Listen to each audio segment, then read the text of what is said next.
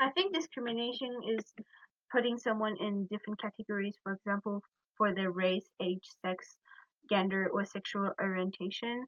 They are treated badly because of who they are. I did learn from both videos, especially from The Class Divided, because I didn't know that by wearing a collar or by knowing that other people would judge them because of the eye color, that their grades would drop and their friends wouldn't be friends with them because of who they are. A lot of things surprised me in both videos. For Angela, I didn't expect that Angela would cut her hair just because she was Indian. And in A Class Divided, I really didn't expect that they would say that black people were stupid so normally.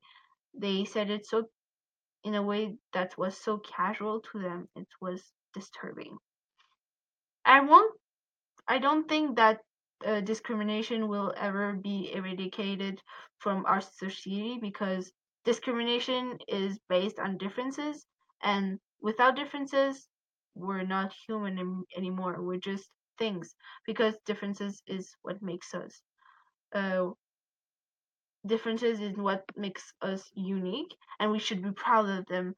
And even if we shouldn't laugh, be laughing at other differences, we are, and this can be helped because we we will always hate someone, and we can't please to anyone either.